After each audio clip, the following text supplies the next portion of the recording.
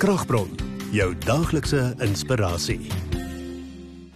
Jeremia 29 vers 11. Want ek ken die planne wat ek vir julle het, spreek die Here.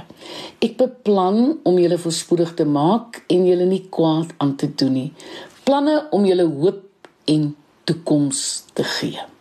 Aan die einde van 'n moeilike jaar was Annika op die rand van moedeloosheid. Sy was uitgeput deur die eise wat die familie en haar werkgewer aan haar gestel het. Ja, haar man se werkgewer het van hom verwag om vir lang rukke van die huis af weg te wees en haar tienerkinders het nie juis geluister wanneer hulle ma opdragte gee nie.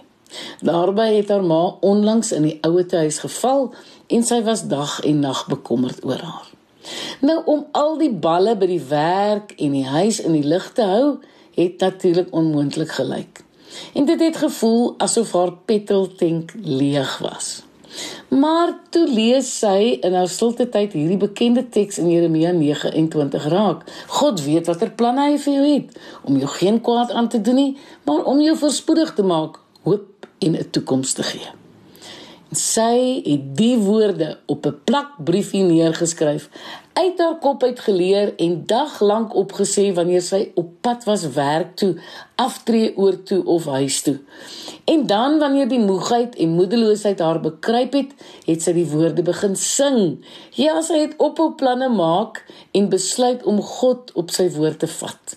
Haar take het nie net minder geword nie en haar tyd nie meer nie.